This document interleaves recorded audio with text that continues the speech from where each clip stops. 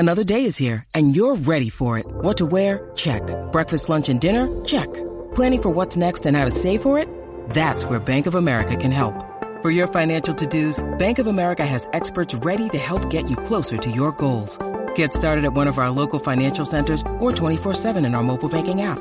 Find a location near you at bankofamerica.com/talktous. What would you like the power to do? Mobile banking requires downloading the app and is only available for select devices. Message and data rates may apply. Bank of America N.A., member FDIC. It's only a kick, a jump, a block. It's only a serve. It's only a tackle, a run. It's only for the fans. After all, it's only pressure. You got this. Adidas.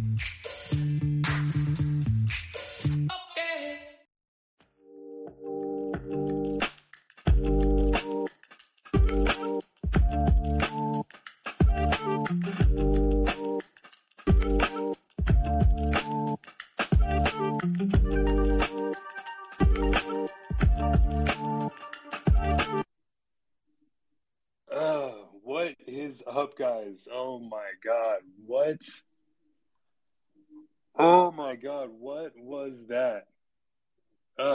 Just peak Kings. That was trademark, on brand, typical LA Kings type game right there. I want to be like, you want to be so frustrated with how the defense performed, and I mean, not just the defense, but the whole team defensively performed.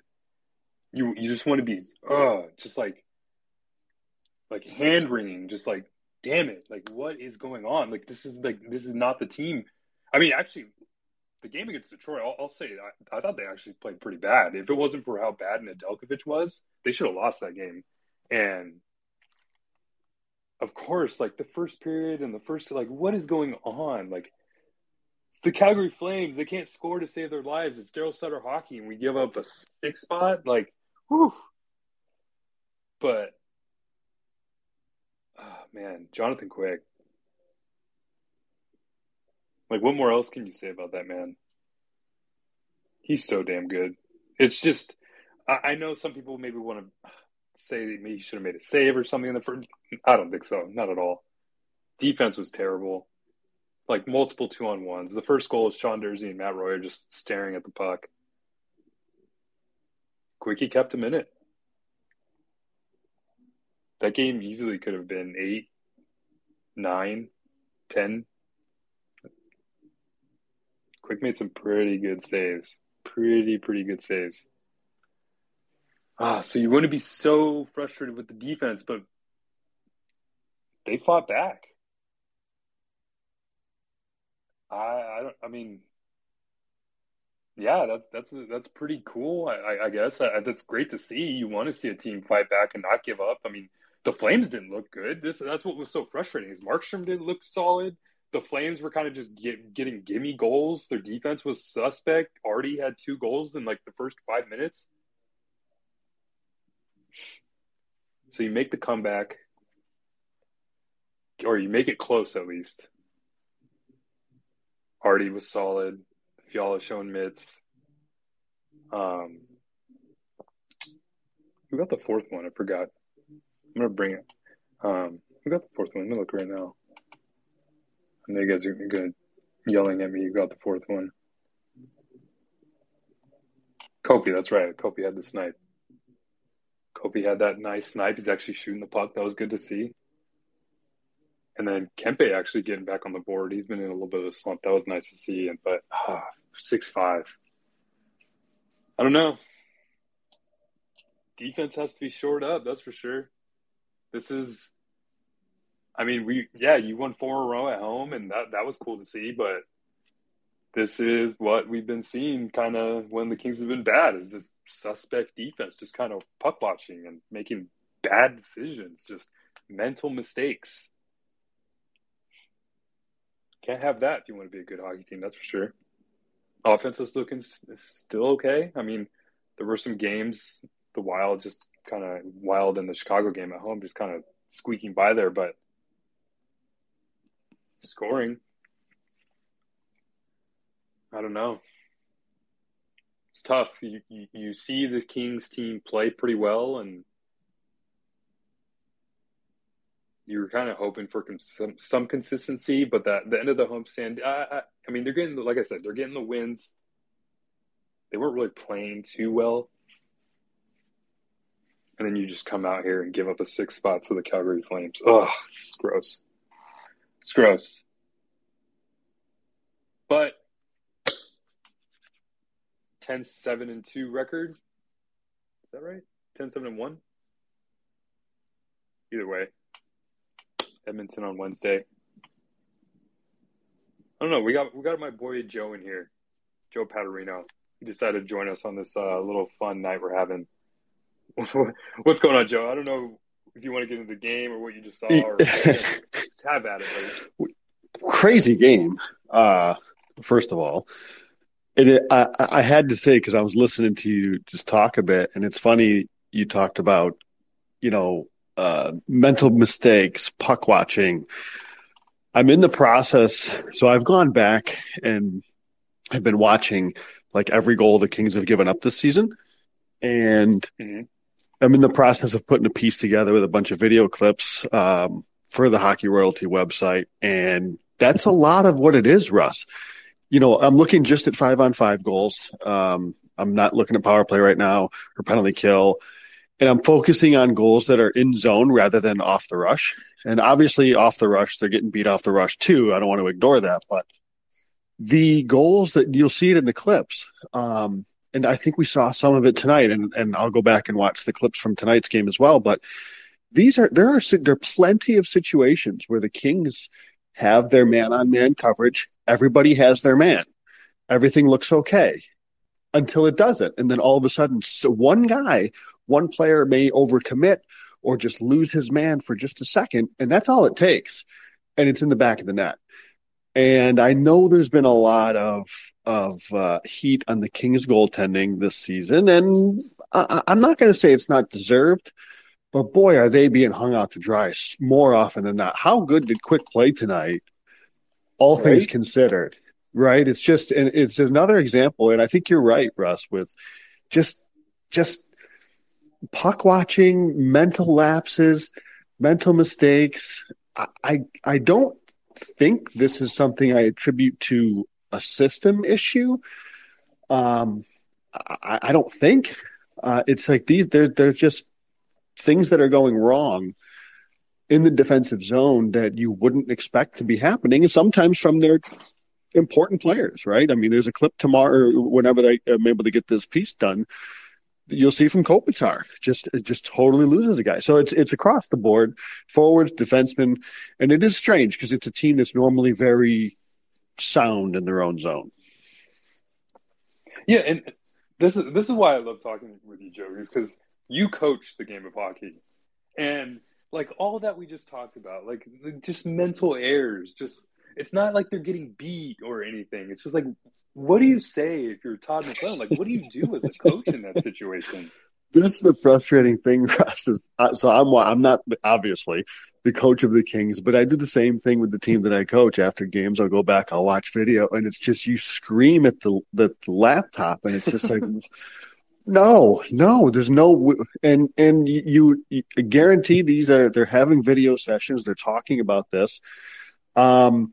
I don't know. There's a couple situations that do happen where like there may be a scramble along the wall, and as the play comes out and it fans out, it's just kind of chaos and nobody really knows what their assignment is. And there's been a couple of goals that have happened like that. And yeah, you're right. It's like, what do you say? You probably want to change something systematically, because if there's this many mistakes that are being made, you almost think you may have to, but boy, it's hard to say. Like I said, there's plenty of times where at the start of a play, everybody's accounted for. It's just somebody for a split second loses a guy, and that's all it takes. Yeah, and that's why it's so frustrating to watch this like Kings team this whole season so far, because that's all it's really been. And I don't know if it's just a lack of like swagger or confidence in the system that they're running, or maybe the system itself. And because you've seen this team play well defensively, that's what's so weird. And you've only added one other player in Kevin Fiala. And granted, yeah, he's more of a wild card defensively, but still, it shouldn't have a whole effect on this team. I don't know. Maybe we just have to start. This could be a problem until maybe they upgrade the defensive side or make any player like move. I don't know. I see we got a couple of people that want to chime in here. Noah, I see you, buddy. We'll get to you in just a second. But yeah, I don't know if it's something that maybe you just have to look outside. I know it's so early.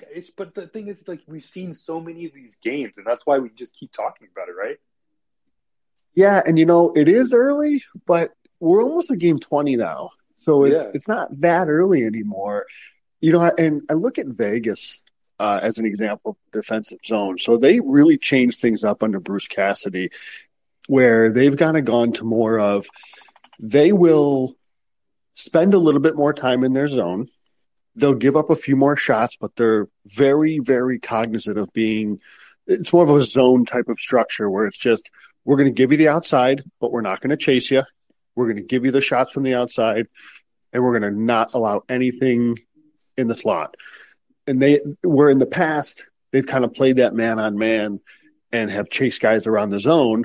And it led to some, Vegas wasn't a great defensive team last year in terms of high danger chances against, I don't think. And they were a little loosey-goosey at times. And this is what we're seeing right now with the Kings is, they're playing a system where it appears it's they're a man-on-man system. So everybody has to have a guy, and you're chasing around the zone. Mm-hmm. And if you lose a guy, it's over because then it all falls apart.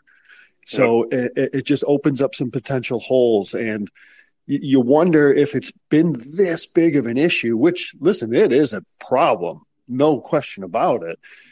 Do you look to change something which offers its own problems, right? Changing some sort of a scheme at the 20-game mark, that's not an easy thing to do. What's kind of strange is, all things said, the Kings are off to a pretty good start record-wise. So it is a strange situation, Russ. It really is. And it just makes it so hard for us to talk about on the podcast each week. But before I brought in Noah, we'll get to you. Before I get you in here, I just want to run over some stats I'm looking at moneypuck.com. All situations, the Kings actually had a higher expected goals rate with 4.17 over 3.39. They showed better chances offensively toward late, but just couldn't pull out the victory. So what's going on, Noah? Hey, Russell, how's it going? It's going pretty well. How you doing? This is, I think, the first loss of the season where I'm genuinely mad at what I just watched. There's been frustrating times, but I'm genuinely mad. But also, the fact that game should probably be tied 6-6 if Kopitar slides it past Markstrom there is insane. The fact that game probably should have been tied. That was the worst one goal game I've ever watched. And I don't know if I'm accurate in that, or if I'm just freaking out. No, you're totally right. Yeah, you feel like it's like you're so disappointed at the beginning, and then they get your hopes up, and then like you said, that Markstrom save just kind of like a knife right in the back. He didn't look good all night. In my opinion, and then he just makes a whatever. That was the best look for the Kings all night.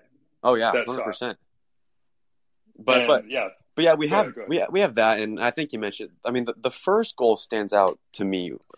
If I saw the replay right, there's two defenders just watching the middle of the slot. Was it Huberdeau?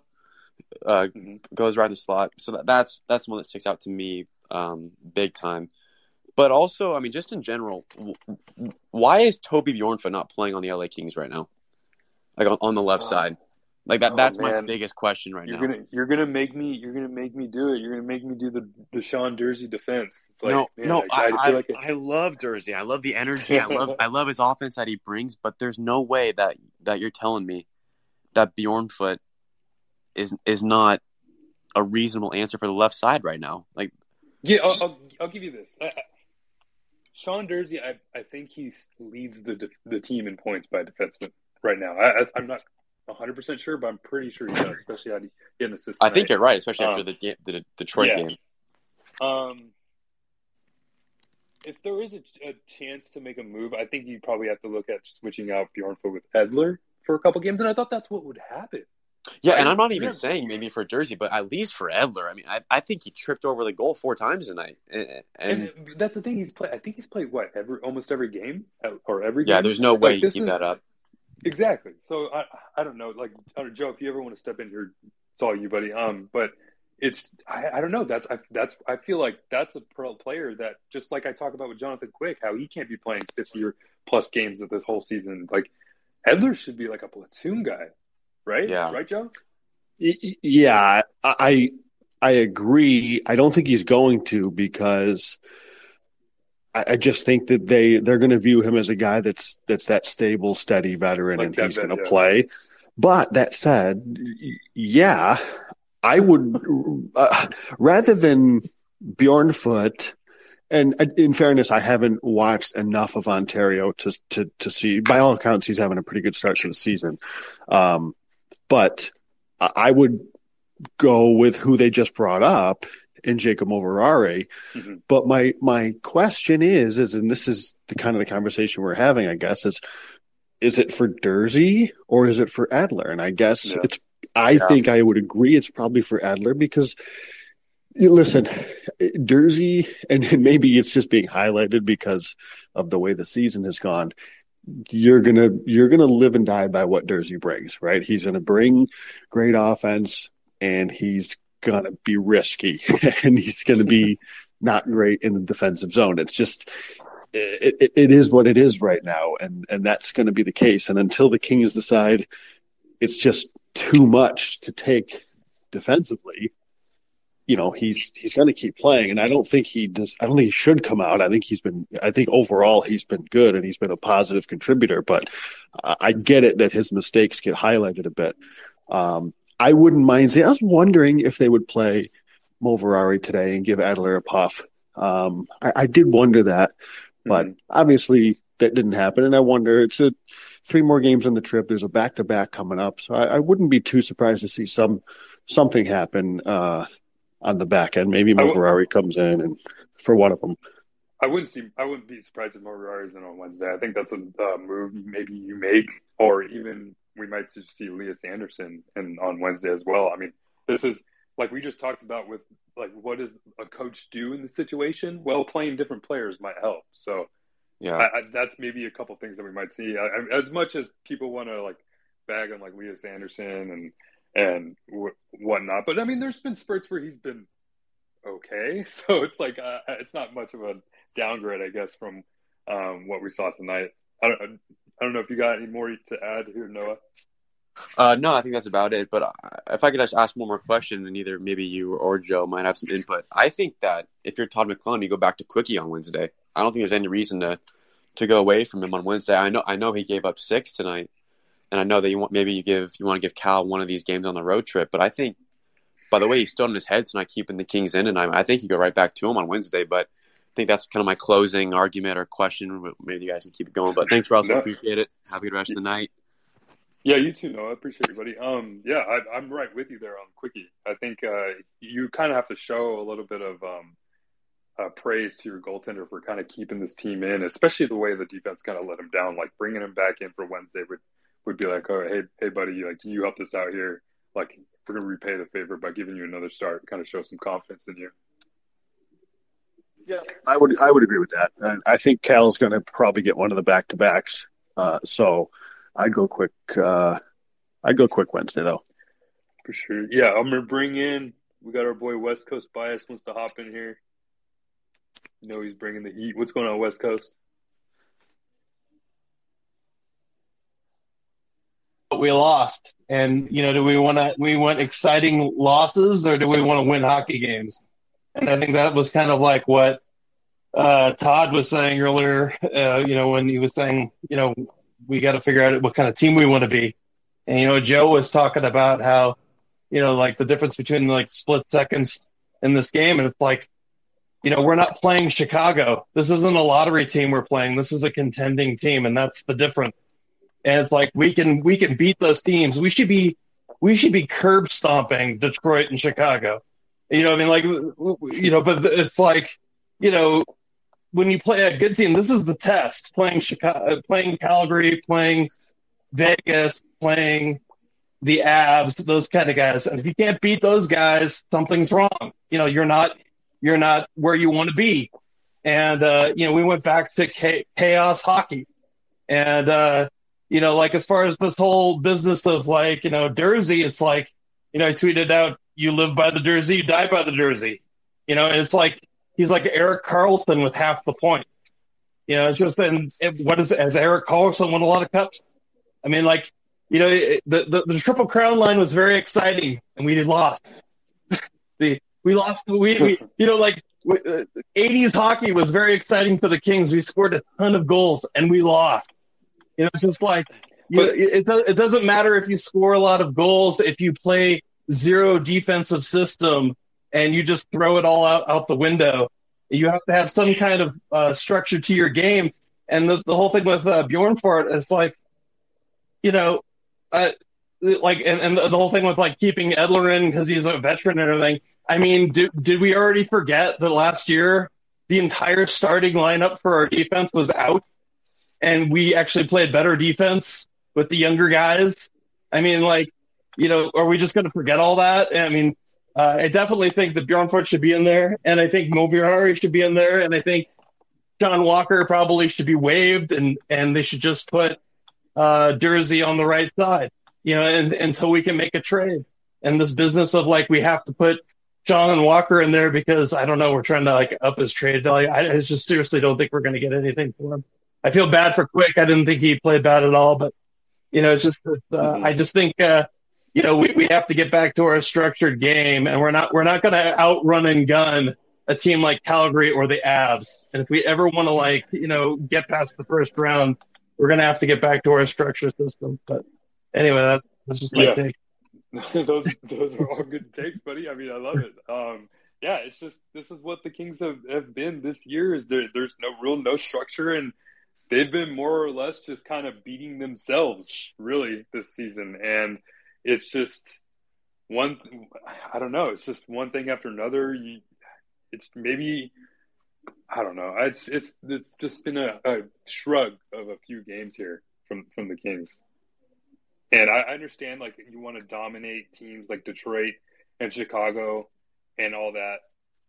The thing is, they're winning those games, at least. I mean, I understand they got a point in Chicago, but at least they're winning. And that's the thing, is that they got, for a couple games, they were finding ways to win when everything wasn't clicking. But tonight, it's just, they just beat themselves. And I'll tell you what, like, I'm not scared of the Flames at all. I mean, a lot of people were picking them to win the division. I don't see that happening the way they played tonight or the way that they've been starting the season. I don't know if maybe they'll put it together, but I mean, the Flames didn't look good. Markstrom didn't look that great. It's just unfortunate, really. It's just the Kings team that once again just beats itself, really. Yeah, I don't have a lot to really disagree with what West Coast had to say. That it's very frustrating because you can't run around like that and just lose assignments because, again, as he said, against the good teams. And I do still think Calgary is a good team. I still think they're one of the contenders in the division, despite their recent stretch of 6 or 7 losses in a row, making me look really bad. But I still think the team can gel and figure it out. But anyways, regardless, this is a good hockey team, and you can't do that for just, and again, I cannot wait to go back and watch these goals, because the first goal, I just it's a blatant breakdown. You know, Jonathan Huberdeau is left wide open in the slot, and those things are just happening too frequently right now. And the thing is this is what I don't know, and I'm hesitant to believe that just swapping out a Jersey for, I don't know, Moverari or Bjornfot, you know, fixes it. Maybe it does. You know, maybe it is that simple that you take out Jersey for a couple of games and things settle. But man, I don't. It just seems like it's not just the defenseman, though. I want to be clear. Like, forwards are at fault in this as well. You'll see in some of the clips that I'm putting together here for this piece is there are forward errors. Carl Grundstrom gets caught, Kopitar gets caught, Velarde makes a couple mistakes. Like it's the way the Kings play their defensive zone, and most teams in the defensive zone, it's a team thing. It's not just one or two guys. Generally, I mean, it takes one guy to just miss his assignment, and the whole thing falls apart. Yep. But it couldn't be a forward too. It's not just the defenseman all the time, and I think we need to recognize that as well. But it's frustrating. There's no question, because he's right. You play like this against a good team and you're done. Yep. West Coast, I don't know if you got any more you wanna add before you hop off here. I'm gonna go ahead and keep on going. We got a couple more people that want to jump in. Oh man, just a frustrating game. That's all it really was. Just totally frustrating. Hey, Russ, are you still there? Oh, yeah. What's up, man? No, I just wanted to say, part of missing assignments is these guys have played on the right side of the ice their whole life. And now you're asking them at the NHL level to play a whole new position and, play on the left side. And I think, even that play where everyone was saying, it was a bad bounce by Durzi because it went off the official. It's like, well, maybe he wouldn't have shouted off the official if he was on his forehand and could have made a decent pass out of the zone. Just when you have to do everything on your backhand, and try to make a nice breakout pass, it's going to be hard. And when you're used to playing on the right side, it's hard to know where to go instinctively. It's if you've ever played if you ever played an instrument or something like that, where you just know through muscle memory where to go, on the guitar strings. It's like that in sports too. It's like if you're used to playing a certain way your whole life, and then you are being told within a month you have to learn how to play on the left side, you just instinctually don't know where to go or what to do as quickly as instinctively as you would. You're just wired. And the thing is, it doesn't even have to be that way. We have guys that can play that position. They did it all last year. I mean, how many games did Bjorn Fort play last year? Most of the season, right? So, why are we acting like he's not an NHL player? Yeah, for me, I appreciate you hopping in here, West Coast. It's all you're making great points here, and it's for me. We got a couple more people, so I appreciate. I'm going to move on to the next person right here in just a second. I hope you have a good night, buddy.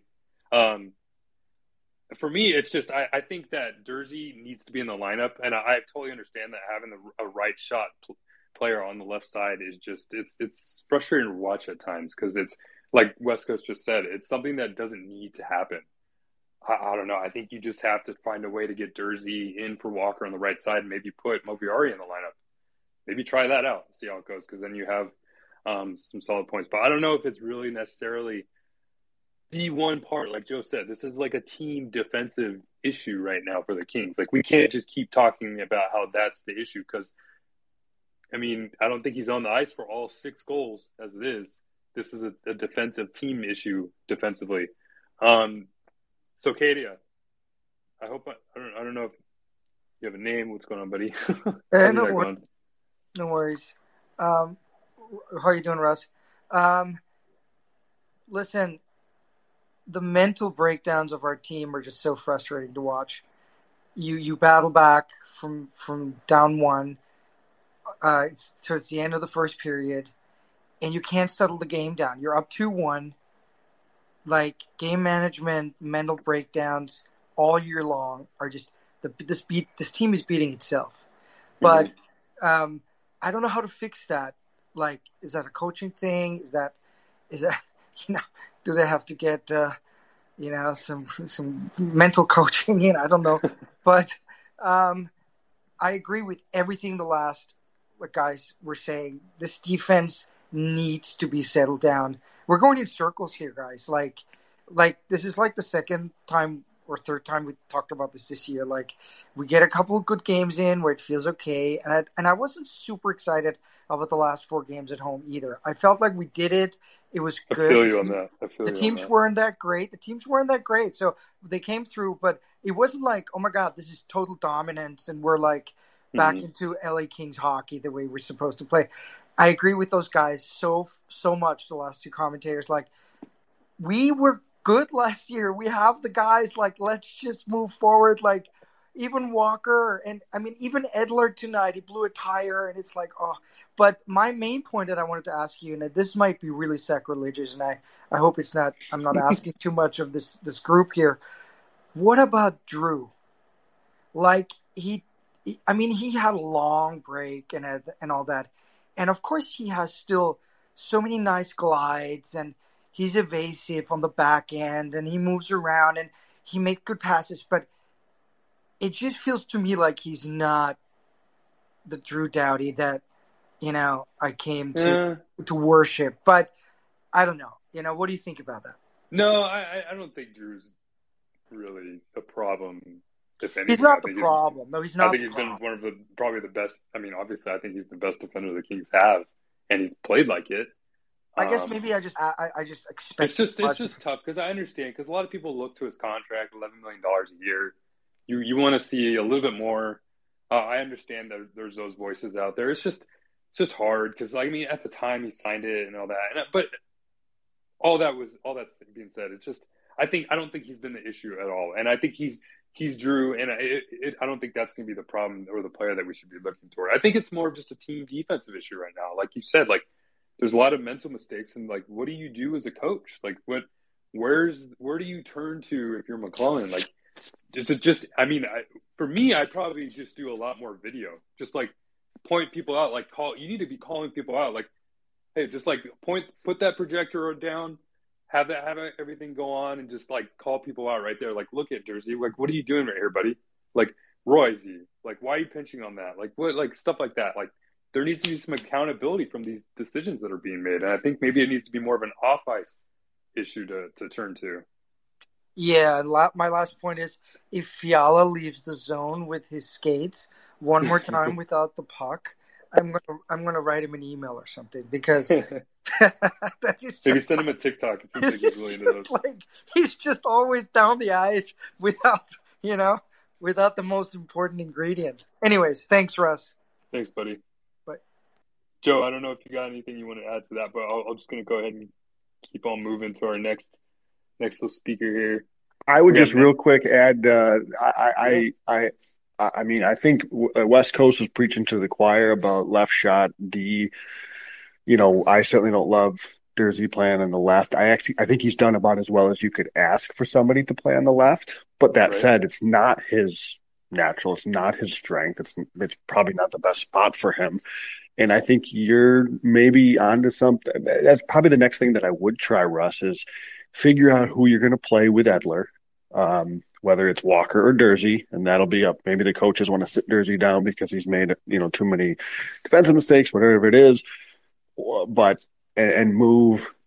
They have Mo Verari up, so I'd use him instead of Bjornfot and move Mo Verari and get him on the left side. I mean, perhaps the hesitation there is a pairing of Mo Verari and Roy isn't exactly something that exudes a whole lot of maybe offensive potential. Not that that's what it wouldn't be the point of that pairing, but it's just an odd pairing, I think. So maybe that's why that hasn't happened.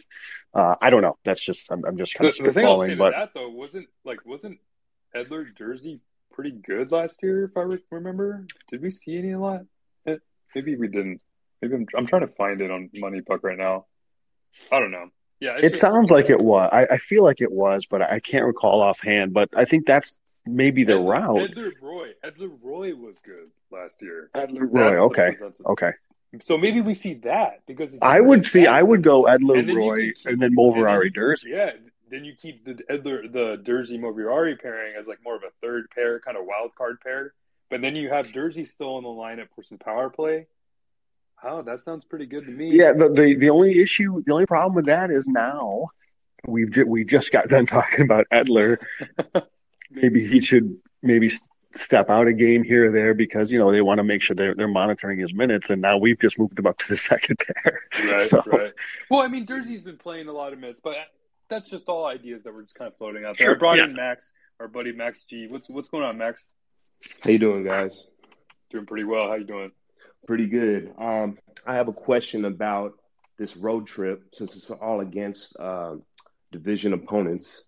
And if you look at the standings where things are at right now, besides Vegas, nobody's really playing their best game at the moment. So what would you guys consider to be a successful road trip right now, considering they got Edmonton, Vancouver, and Seattle coming up?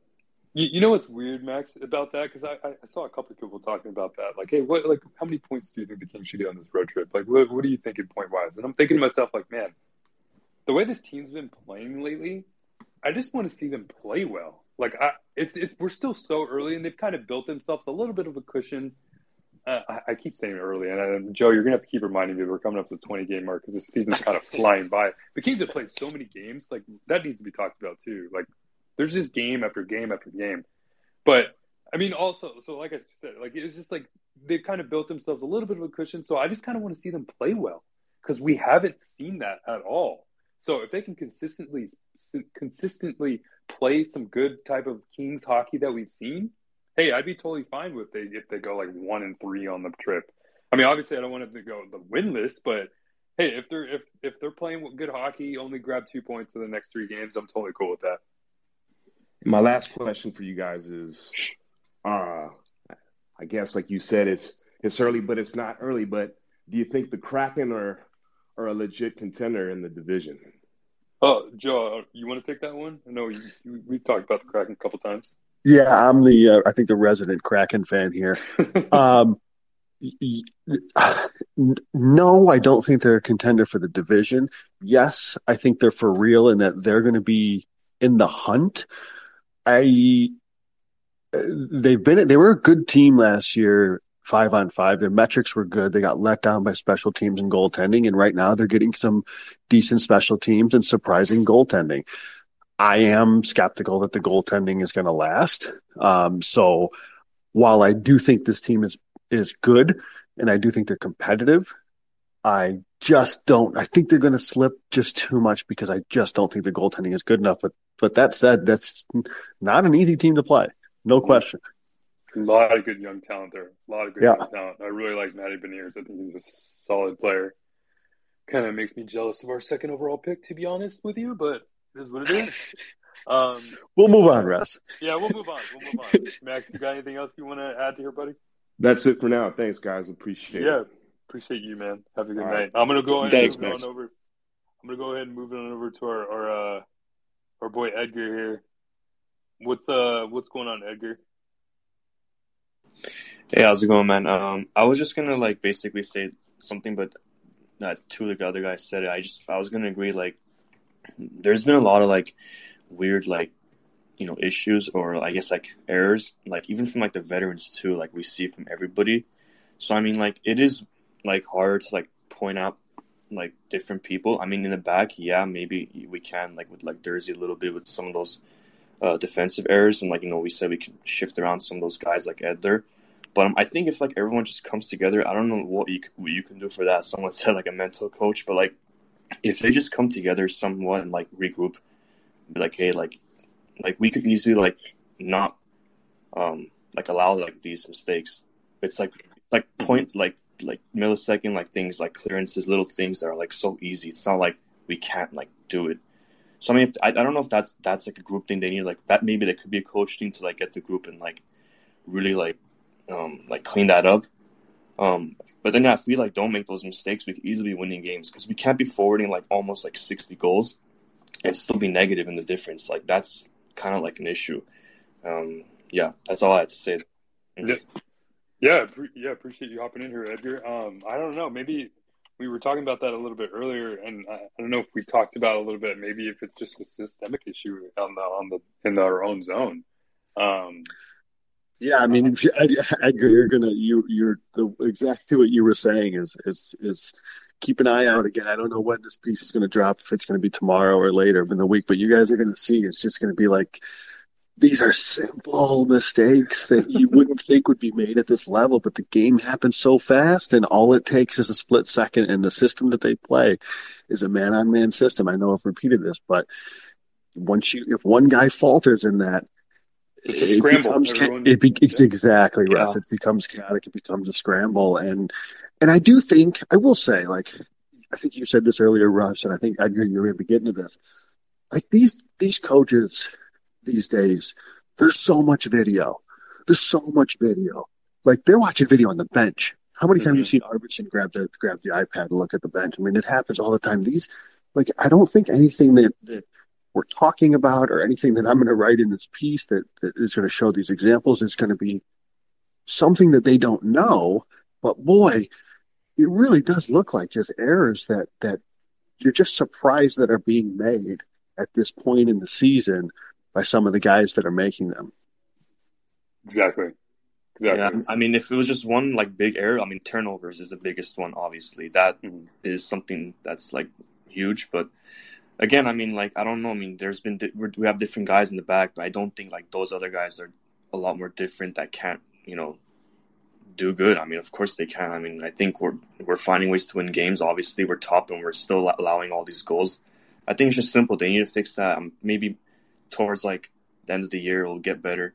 And then once we get to like closer to like I guess start of the second half, it just sort of like goes away a little bit. Hopefully, I don't see like any big trades or anything happening. I think we're gonna stick with our guys because I think we'll just stick and maybe move some guys around. But I don't think we'll see any big moves. So maybe they'll just come together and fix that, I guess.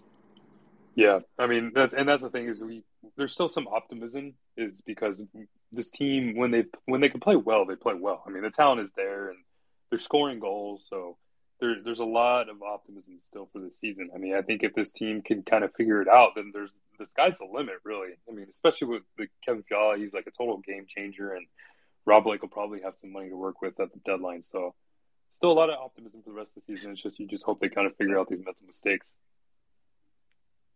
Yeah, hopefully, yeah. I mean, we don't even have like Byfield, one of our top guys, and I follow but then we get the other guys, and then it's still good.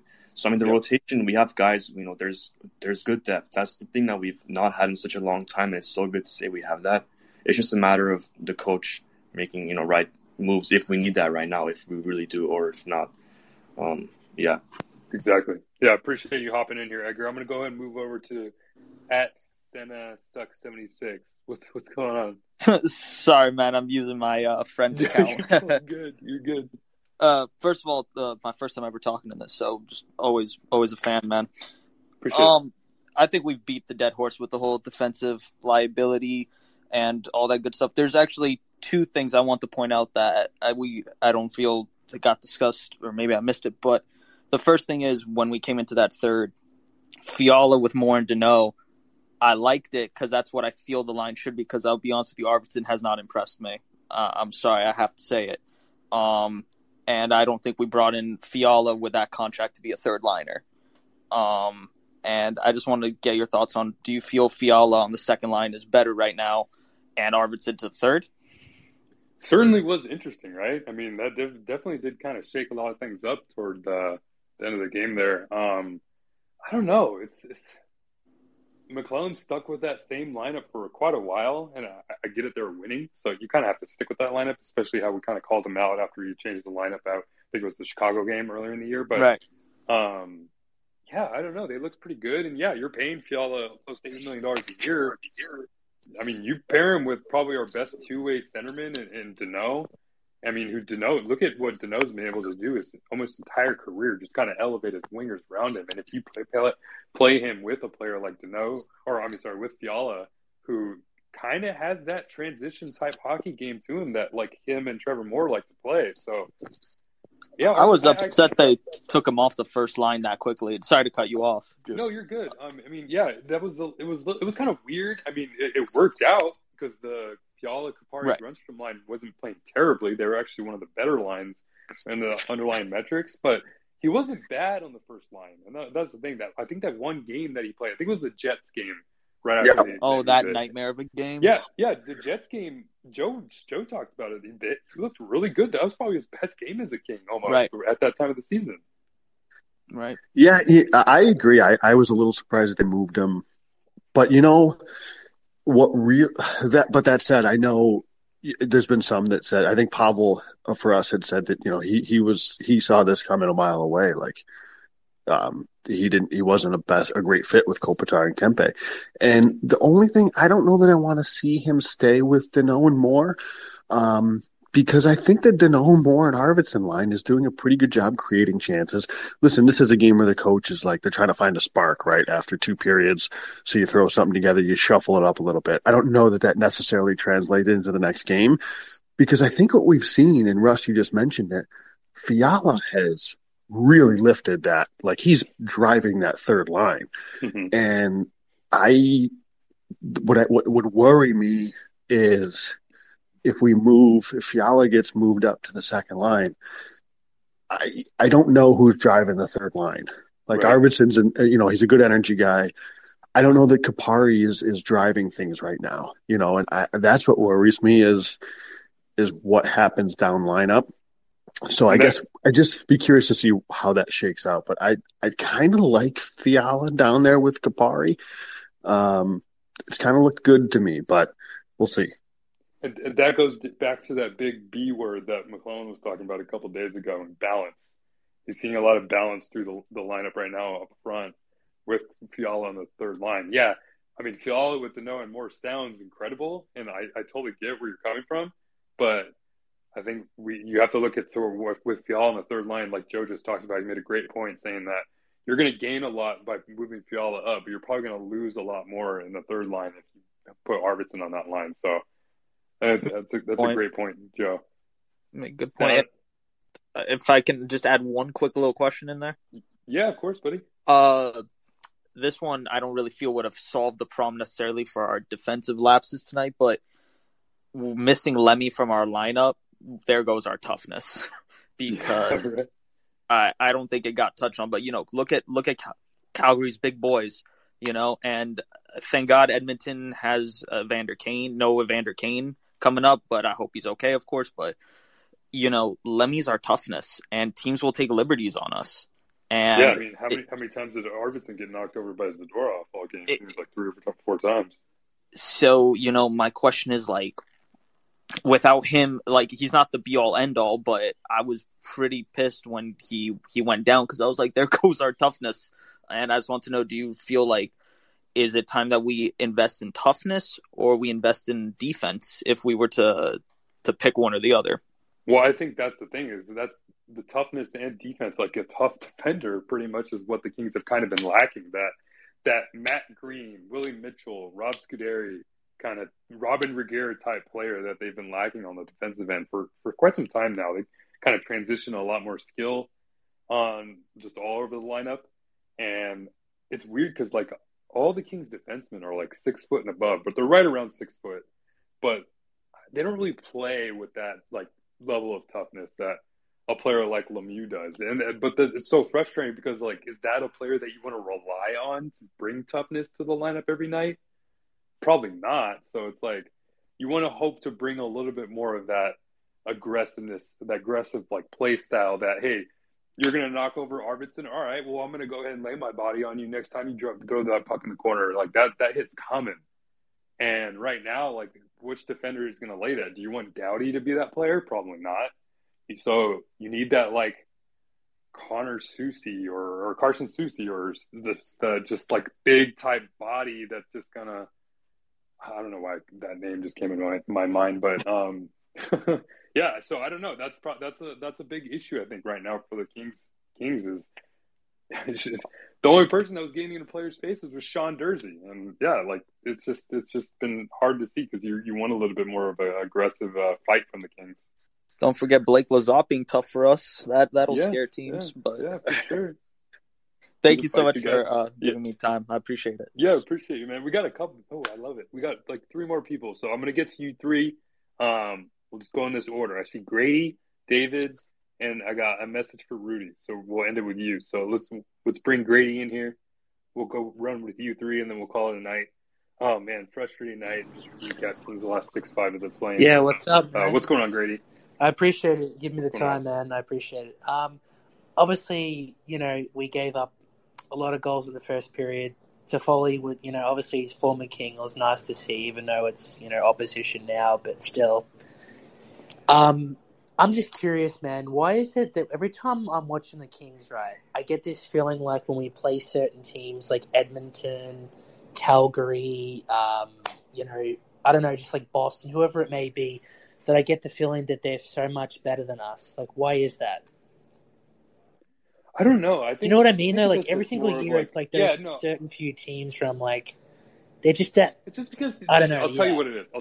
I'll give you the answer right here. It's because there's so much more of a spotlight on those teams. That's why. Because you hear about those teams all the time. Like it's just constant barrage of Connor McDavid and the Edmonton Oilers. Oh, and look at what the Flames were able to do even when they lost Tkachuk and Gaudreau. Like they were able to turn it around and get Huberdeau, Weegar, and Kadri. Like blah blah blah. Yeah. So it's just because you hear about those teams so much. That's why we think in our head like, oh man, like it's the big bad Flames or the big bad Edmonton Oilers. But like, hey, those teams haven't won anything. Like the Canucks haven't won a Stanley Cup in their whole franchise. The Flames haven't won in how long? The Oilers haven't won in how long? So it's like. You keep talking about them, but I mean, I don't. Like I said earlier, I'm not scared of the Flames after this game. I think they can beat themselves tonight. What I would add to that is, I think you remember we're coming out of a phase where the Kings were pretty bad, and there was a lot of teams better than the Kings for a few years here. So I think it's going to take a bit until the Kings So I know they made the playoffs last year, but until they really, really establish themselves as okay, we're back. The Kings are back. Playoff team, contender. Like you still have that lingering rebuild of not that long ago where Gabe Vilardi was second center and he wasn't Gabe Vilardi like we're seeing right now. Like it was. So I think that's probably part of it too. Is it wasn't that long ago where the Kings were a bottom 5 team. Yeah, exactly. Yeah, you got more you want to add there? Yeah, I just want to add one more thing. I'm just curious. Obviously, I think a lot of these goals that were let in tonight, I don't blame on Quick. I think it was the defense, and I think it was the defensive breakdowns that really put a lot of pressure on Quick. I'm just curious, though, when it comes to, the upcoming draft and, the current prospect pool that we have, how exactly does this team go forward considering you've got, guys like Kempe that took 5 or 6 years to become the player he did? Are we expecting the same sort of time period for Byfield? What exactly is going on with Alex Turcotte? There's just a bunch of questions. So did we lose him? You there, Grady? No, yeah, sorry. Did I cut off? Sorry. You were cutting out. I'm sorry. I apologize, man. Yeah, no, you're good. I was actually almost I was staying up late after some of the crazy football we saw last night, and I was thinking to myself, watching highlights, man, when are the Kings ever going to draft a player that's going to step in and become an immediate star? You know what I mean, though? I feel why can't we draft a player that's like a Cole Caulfield that just comes in and just lights up the league? I mean, even I think Caulfield played another year in college before he stepped in, but even then, this is you have we haven't seen this rookie just automatically step in and just compete for a Calder Trophy. Yeah. I think the last Calder Trophy winner was Luc Robitaille. It's oh my god. Oh, yeah. So I have an opinion on this, and I have no idea if it's right or not. But I'd be curious to hear what your thoughts are, I guess. But the Kings have drafted, at least in my opinion, over the last I don't know how many years now, they draft for a high floor. I feel not necessarily for the highest ceiling. And I wonder if that's played into it where, they knew Byfield. I know Byfield has a high ceiling, but they also knew he was a project. They knew he wasn't ready. He was going to take a couple of years. So I don't think they're shocked at that time frame. But I just get the sense that they're drafting guys because they're just they feel like they're solid. They're going to be solid NHL players. Maybe not necessarily NHL stars, but they're looking to fill their system with NHL caliber players and hope one of them pops into a star. That's weird, but they're drafting for floor rather than. I have no idea if there's anything to that. That's just something I thought about. Because it's weird because I almost think the opposite. I think that even with Byfield, Tim Stützle was right there.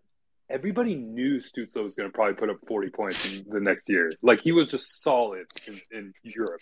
And everybody kept talking about, oh, Byfield's this generational player, but he's so young and so unique. It's so raw of a talent. It's going to be a little while. So the floor was pretty low with Byfield at that time. I mean, like, even look at the World Juniors he was in. He had, 6 points, but they were like 5 in one game.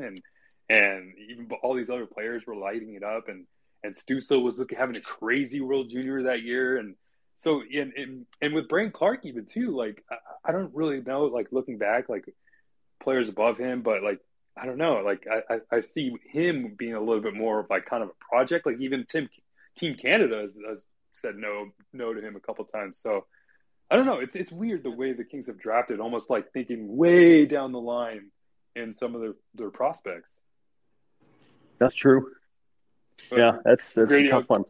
Yeah, I know it is. Grady, I'll throw it back to you. I don't know if you got any more you want to add here. Yeah, okay, yeah. I just have one more thing, man. I appreciate it all the time. Yeah. Just with the obviously, this is one thing that's been bothering me all season. I'm sure all Kings fans feel the same way. I feel like it's the guys touched on it before, but it's the physicality, and I feel like that.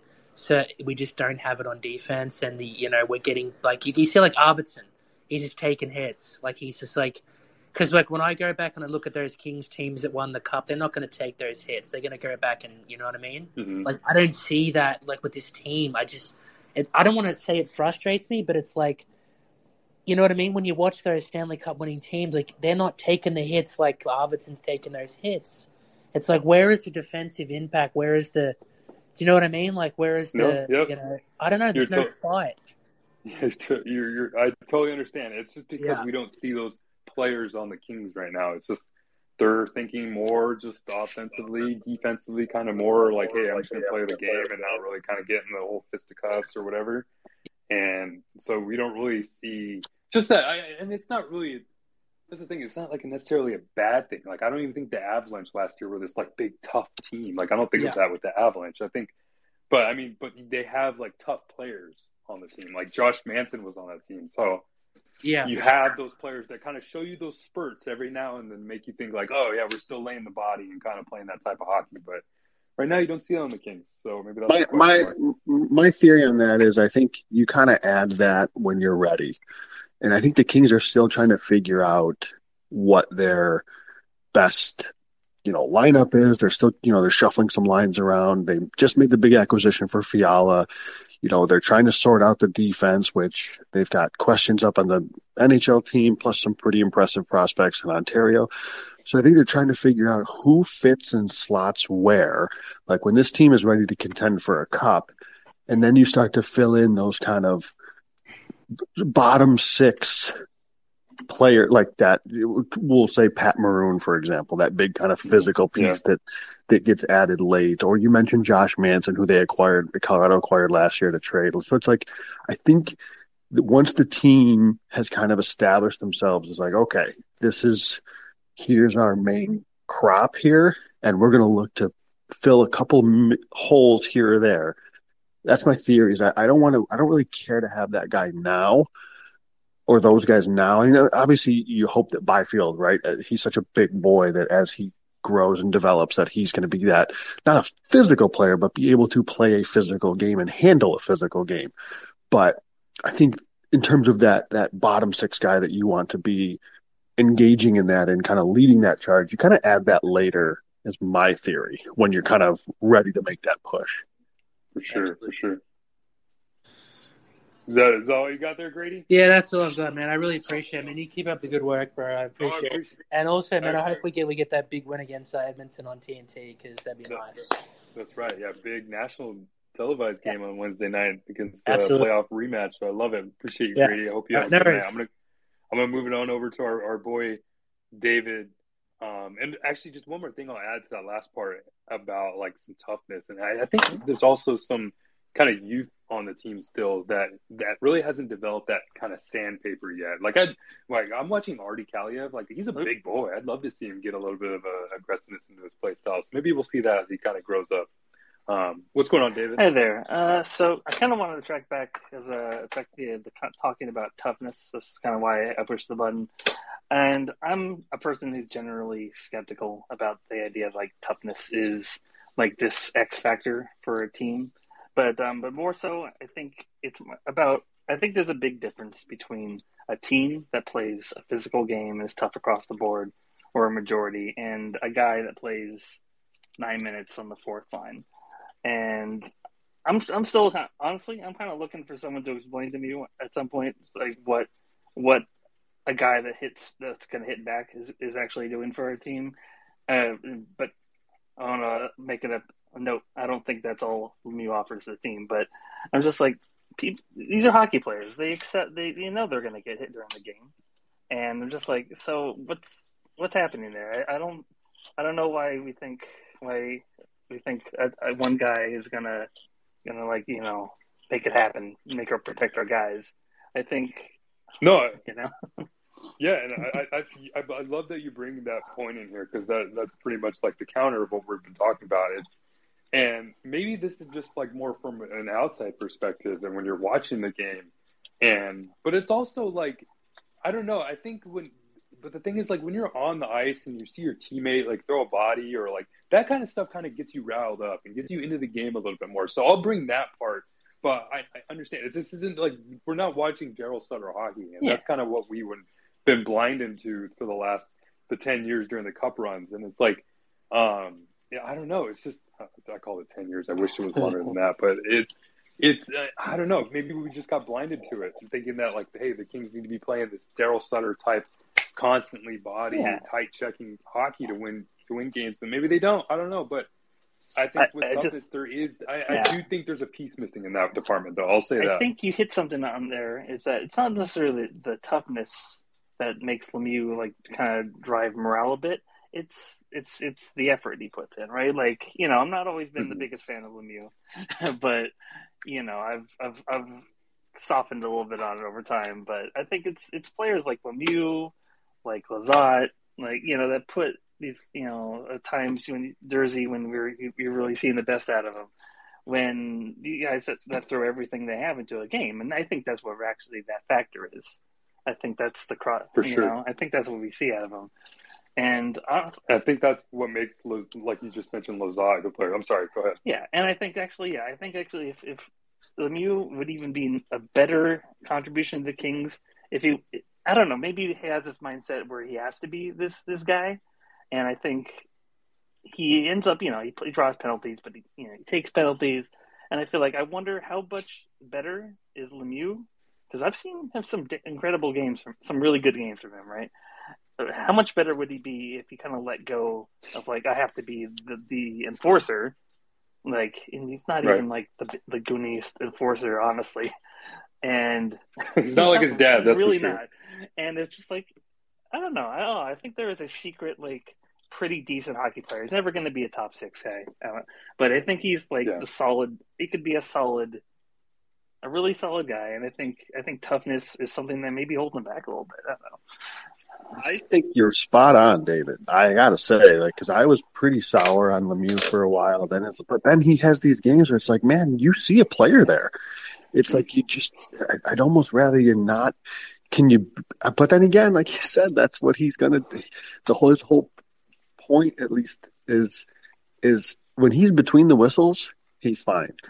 But then after the whistles, and that's when stuff gets just out of hand, and it's just unnecessary, and occasionally finds himself in the box because of it. But he can be a pretty good player and a good, effective fourth line player. Yeah, I think actually I want to tie it all together, and basically I think it's emblematic of kind of the team in general, of like they have all this potential and they kind of like lose sight of what they're supposed to do, and that's when they get into trouble. It's how they get into the losses like tonight. Mm-hmm.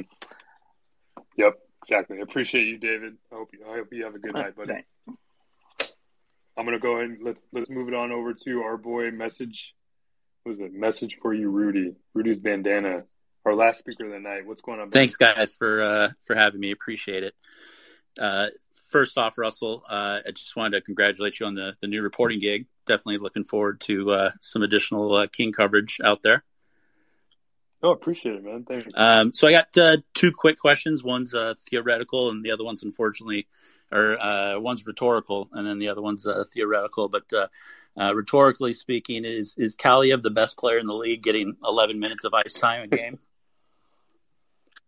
Dude, I love Artie right now. Like, that's like, out of all the prospects, I'm probably becoming I'm like the biggest Artie fan right now. Like this kid, like he's a motor, and there's so many people like just bagging on his skating. Like, dude, like he's been working on it hard, and you can see it's so evident on ice. And oh man, if he puts it all together, he's gonna be such a good player. Like easily, like 30 goals every season. Like I'm so high on Arthur Kaliyev. Yeah, I totally agree with you. Yeah, he's not the smoothest skater, but if you watch the games, the routes he takes to the puck are super efficient, and those kind of things don't really show up. But and then the other question is with Vilardi's breakout, and especially how it came to be.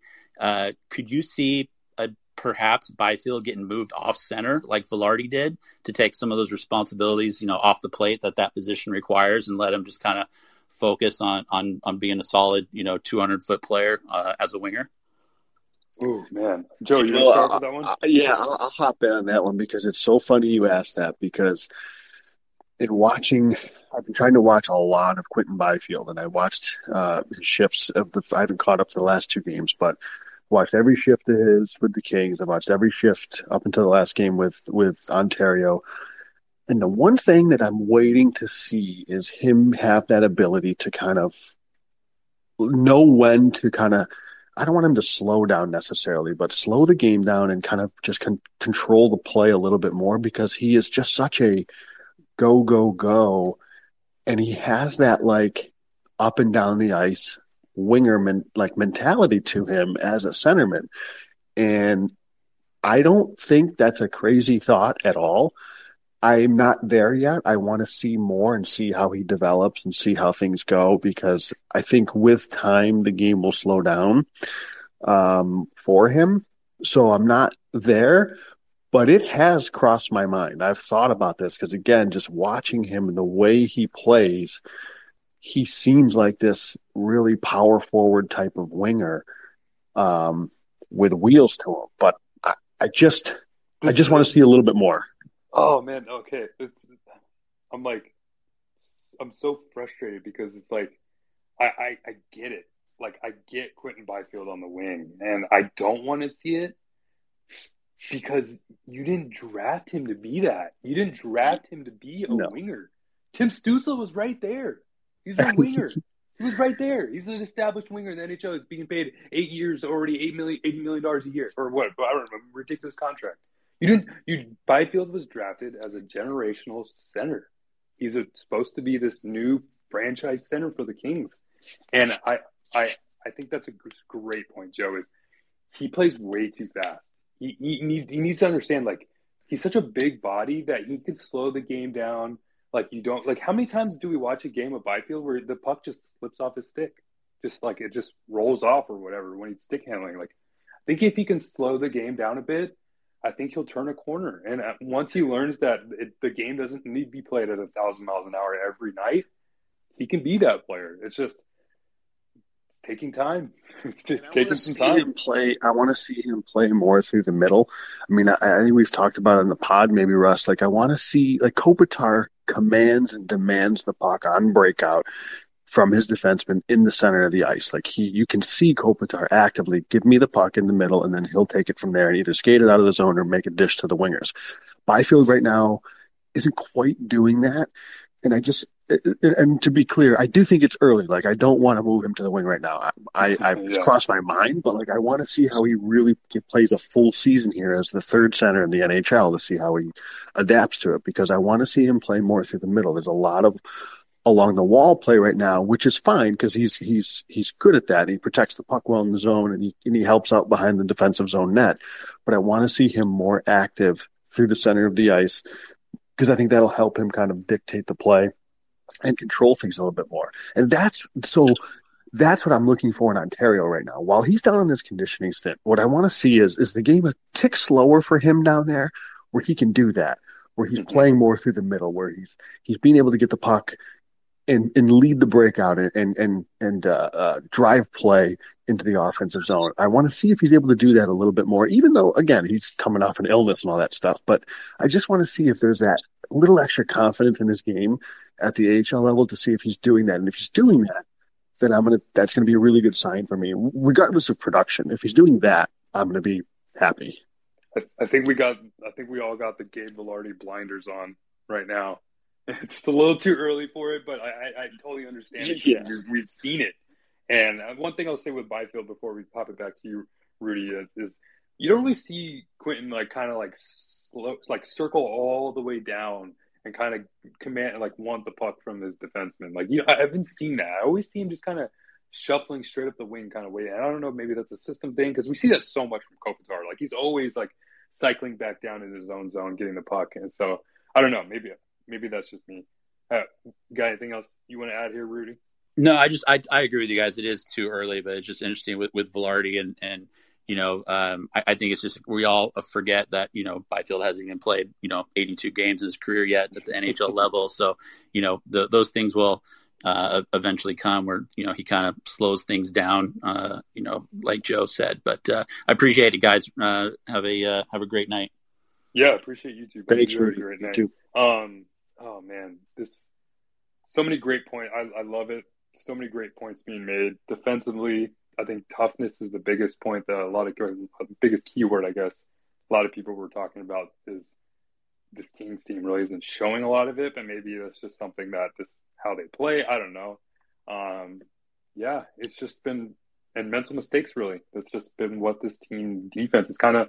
It sucks because you look at these, Joey. We look at these charts all the time from Money Puck about how they show goals saved above expected, and Jay Fresh shares them all the time, and Jonathan Quick and Cal Peterson are constantly at the bottom, and unfortunately, there's games like this that just bring those stats down, and oh man, it's tough, right? It is tough when you watch this game, and listen, you and I are both big believers in those numbers and the analytics and all that stuff, but you watch this game, and I don't know, I didn't see what Quick's numbers were for the game from a goal saved above expected. 2 points something. Yeah, it was pretty bad. But boy, if you look at the goals, realistically, I know the number says one thing, but if you look at those goals that went in, with Huberdeau being left all alone in front, the breakdown on the 2-on-1, the 2-on-1 or the 3-on-2, the breakdown on the Toffoli one-timer, there's just so many goals in this game where it's just it's hard for me to. The team owes Jonathan Quick a dinner or drink tonight. That's for sure. Yeah, it's so again. It's not that I'm downplaying the poor statistical and analytical numbers, but when you watch a game like this and you see how poorly he graded. I don't know. I mean, because he made some incredible couple breakaway saves, a point blank save, a couple of those. It's just tough. I continue to say it's just so difficult with goalies because there's so many things that happen in front of them that cause it, that lead to a breakdown or lead to a goal or something. So yeah, it is tough. It's a tough night for Quick. I love the way you ended it there in a sigh because that's kind of how all Kings fans I think feel tonight is just that's what we saw tonight. It's what we've kind of seen throughout the start of the season. And hey, we got Wednesday coming up, big rematch against the Edmonton Oilers. I'm really looking forward to it. I think that's going to be a fun game to watch. Kings offense is showing out. If they can just put together defense, man, or else Connor McDavid's going to put up 6 goals. It's going to be insane. Oh man. So yeah, I think they go back to Jonathan Quick and maybe we'll see some lineup changes. Maybe we see Jacob Moriarty in the lineup. Maybe we even see Elias Anderson in the lineup. I don't know. Who knows? But I think something's got to be changed. Something's got to be fixed. You got to start making some of these making better decisions when you're on the ice defensively because that's the biggest issue right now for the Kings. So we'll see. We'll see what happens on Wednesday. I appreciate everybody that hopped in here. Love you guys. Have a good night. I love doing these. So, Joe, you especially, buddy. It's been a fun ride. So, thanks, bro. Have a good night, everybody. See you.